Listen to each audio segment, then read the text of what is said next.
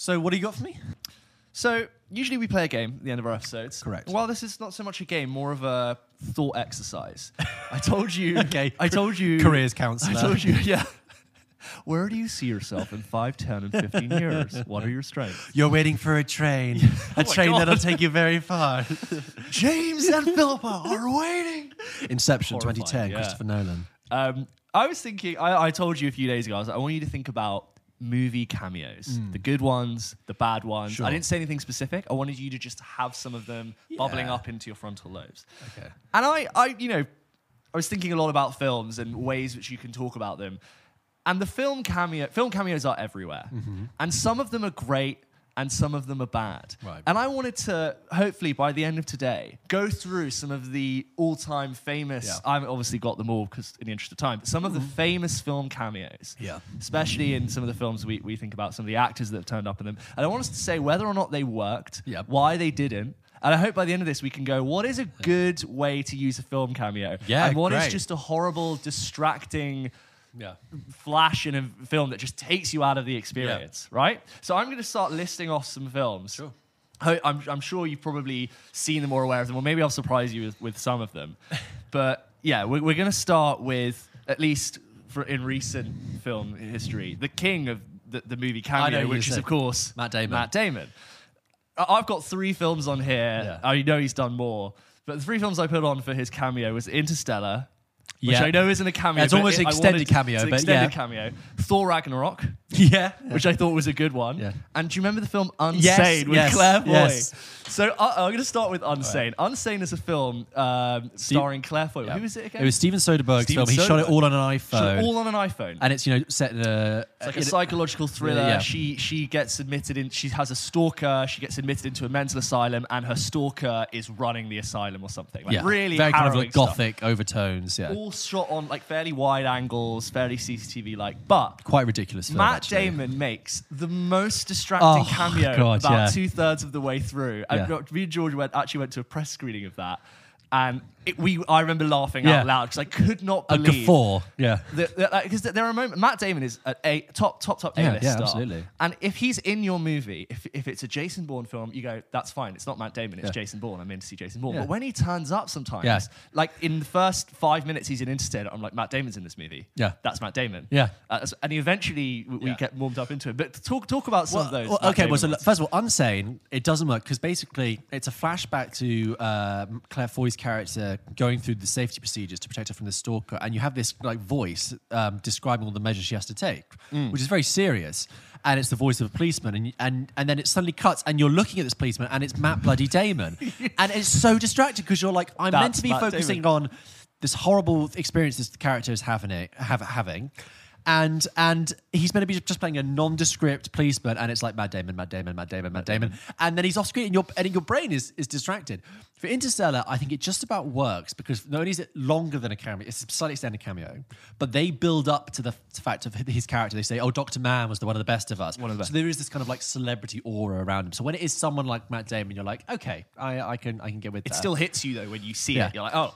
And Thor Ragnarok probably works the best because it's like that is the joke. It's like, this actor he's playing a theatre actor in Asgard, and that film is so much more fun and quirky and skittish than all the other ones. Yeah, it's like you think you know what's happening. Well, guess what? That's Matt Damon, Sam Neill, and another one of the Hemsworths. In Thor Ragnarok, there's a scene when Thor returns to Asgard after Loki's taken control of it, and he's doing like a sort of old folk play version of the events of the previous films, and playing Odin is Matt Damon. No, Loki is Matt Damon and playing... Sam Neill is Odin. Yeah, it's very fun. You know he's in the next Thor as well.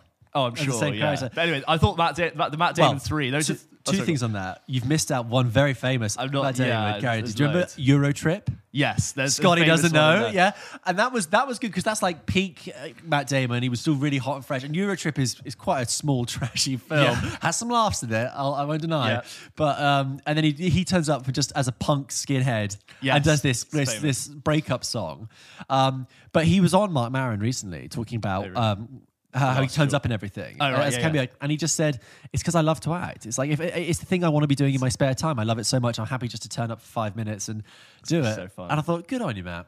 Yeah, I started with those three because I thought good use, very bad use, and kind of an in-between where there's a bit of a shock factor. It's a distracting in the beginning, but it eventually works. And I think Matt Damon was really good in Interstellar. I thought it really worked. Yeah, it worked. There's two others I wanted to put to you. Yeah. These are directors turning up in their movies. Okay. Obviously, this happens a lot of the time. But two I wanted to bring up is Quentin Tarantino at the end of Django Unchained, and then M. Night Shyamalan at the end of The Village.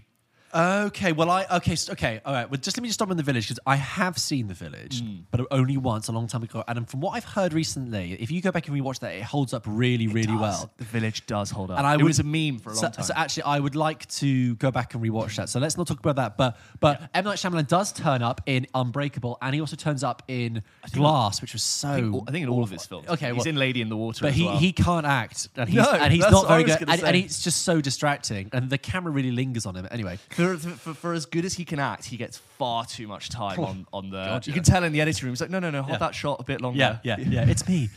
Quentin Tarantino and Django Unchained.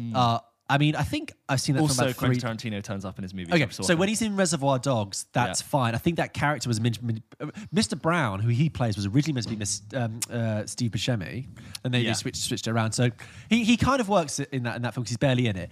I don't mind him in Pulp Fiction, where he plays the guy with the coffee. It ain't the coffee in my cup, okay? Yeah. And he always does the same kind of guy. Yeah, really. Well, he can't really act. No. He is just a character in real life. You know what he can do? He can be enthusiastic on camera. Yeah, that's what he can do. It's not bad. No, he can deliver a line really intently. Yeah, and go. That's why I like it. For the specific character, it's fine. But then when he turns up playing an Australian at the end of Django Unchained, it's so distracting. And that's a long film. And I think it's brilliant that the last act doesn't end when you think it does, and it keeps going. And then to have Tarantino coming at the end, you're like, are we starting a new what's going on? Film? Yeah.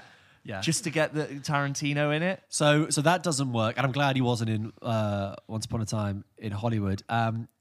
The other, you mentioned a director going into a film. Have you seen Manchester by the Sea? Yeah. Right. There's a scene in that where have I seen Manchester by the Sea? Okay, there's a scene that where Kenneth Lonergan, who's the director, turns up because Casey Affleck and Lucas Hedges are walking towards the car, and Casey Affleck says something like "hurry the fuck up" or something like that. Yeah.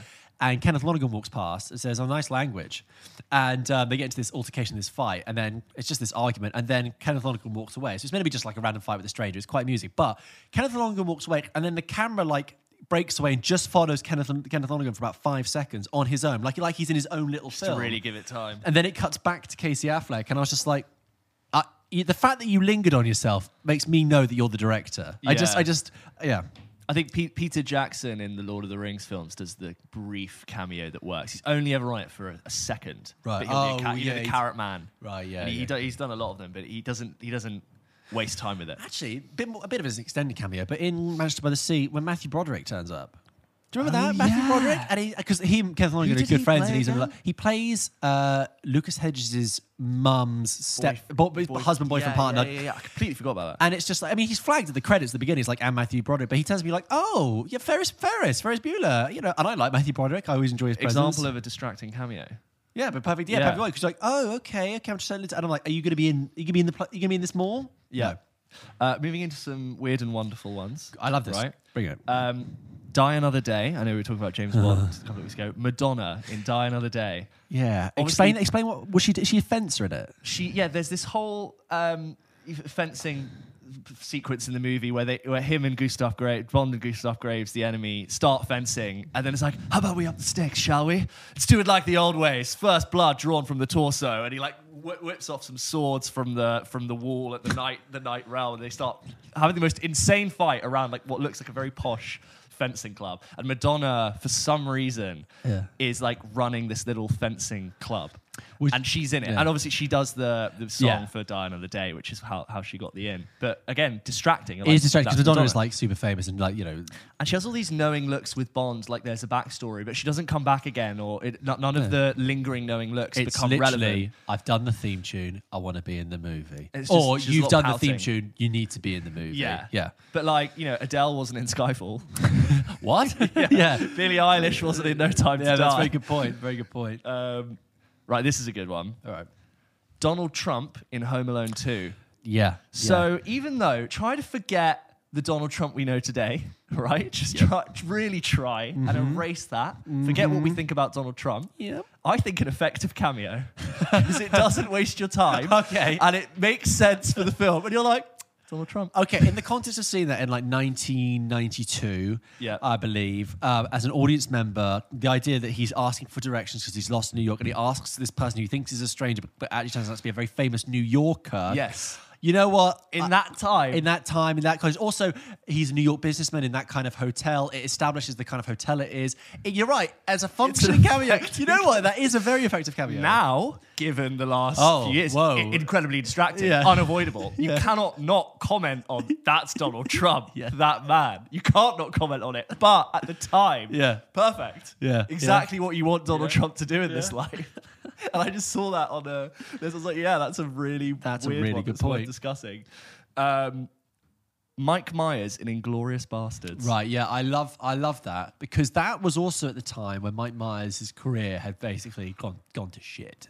He made The Love Guru, which is an appalling film. Yeah. Really, really. And like he was basically put in movie jail, which is understandable. I think he's out now. He's out of movie jail. Oh, yeah. Yeah, no, he's had a Bohemian Rhapsody. Bohemian Rhapsody, that was on my list as well. Oh, yeah. Well, Mike Myers. See, the Bohemian Rhapsody one makes sense because it's the comment of the way he was a larger-than-life character that is as well. The biggest amount of nuance there is in that film. But in Inglourious Basterds, I also think it works because he's famous for playing horrible caricatured stereotype of a Brit with Austin Powers, right? Yeah. And here he is again playing what could be like Austin Powers' father in the wartime. And it kind of works. You've got Churchill sitting in the corner of the room. And I think it works. Effective. I think it's very effective.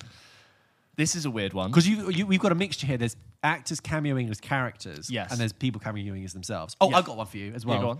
Well, this is really the head fuck of a one. Pardon my language. But it's in Ocean's 12 when Julia Roberts, as Tess, the character, has to pretend to be Julia Roberts. Oh, God, I don't remember that. That film is not a good film. And they run out of ideas and they're like, let's have this scene where Matt Damon is literally like, I think she, don't you think she looks like Julia Roberts? And then she has to, and as an audience member, you're like, your brain's doing the homework. So hang on, so she's Julia Roberts, but she's not Julia Roberts, but she's played by Julia Roberts. Anyway. It's like in Avengers when Robert Downey makes a reference to Jeff Bridges. Yeah. When Jeff Bridges plays Obadiah Stane in the first one. You're like, this doesn't make sense. But anyway, speaking of Avengers, Joe Russo in the beginning of Avengers Endgame in the there was the grief circle. The grief circle run by Captain America. It wasn't distracting because I don't know didn't know what either of the Russos looked like, and he was effective enough. He was, I would believe that was. It was a strangely sort of emotional cameo. Yeah, like I'd love to hear like the reasoning behind it. I've not really looked into it, but it's one of those. He has this really heart-wrenching line about losing his loved one. You're like, there you go, Joe Russo, get in your movie. Yeah. Why not? Maybe somebody fell out that day, or maybe he just thought, I wrote this really emotional beat. I'd like to deliver it. Yeah. This next one is a great, weird, and wonderful one. The Prestige. Oh, yeah, I love this one. Oh, I love it. It's so good. So obviously. Okay, I'll do it. Okay. I love The Prestige. One of my favorite films, and I've seen it so many times. And you're watching this film, and you will be having a good time because it is a great time. Fantastic. You're halfway through. You've got Hugh Jackman. You've got Hugh Jackman doing his thing. You've got Christian Bale doing his thing. And just when you think this film can't get any weirder, stranger, better, David Bowie walks in. As Nikola Tesla. And gives a brilliant performance. Slightly dodgy accent. But also, have you heard Christopher Nolan's reasoning for that? No, go on. He was like, Nikola Tesla was such a pioneer and avant-garde figure in his day and age. Yeah. With, so ahead of his time. He needed someone or wanted someone who captured that kind of vision.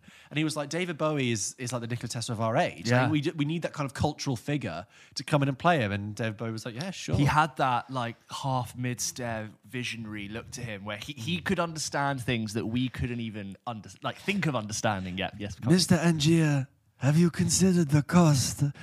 Price is not an object. No, but have you considered the cost? And Andy Serkis, like his little... Yeah, as Eli, the guy. Yeah, also, I mean, Andy Serkis, that...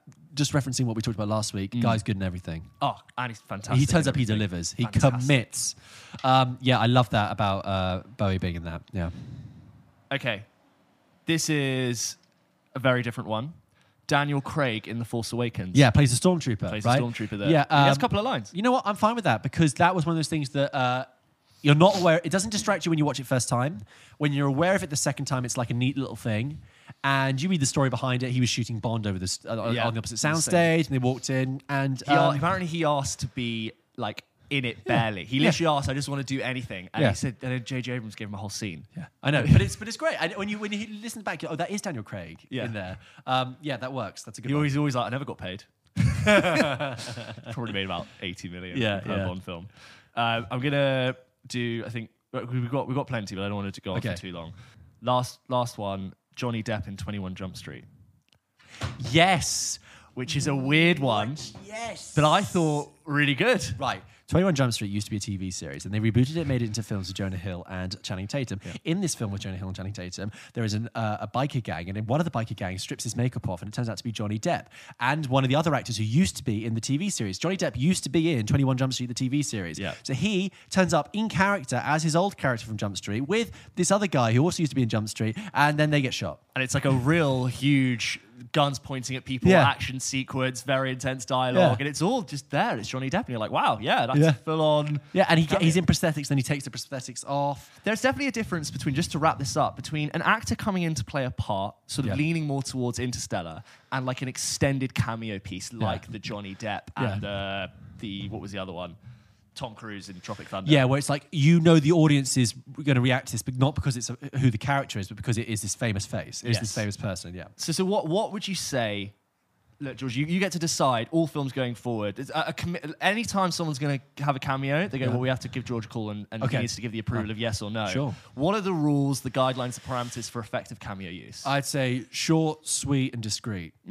I'd say you keep it tight, and it's a nice, rewarding wink to the audience, and then if any audience member doesn't get it, then they won't feel excluded. If any audience member doesn't enjoy it, then it's over quickly, you can move on with the film, and it doesn't disrupt the verisimilitude of the film. Okay? Lovely word. And I hope you have like a whole pamphlet on just how to use Matt Damon.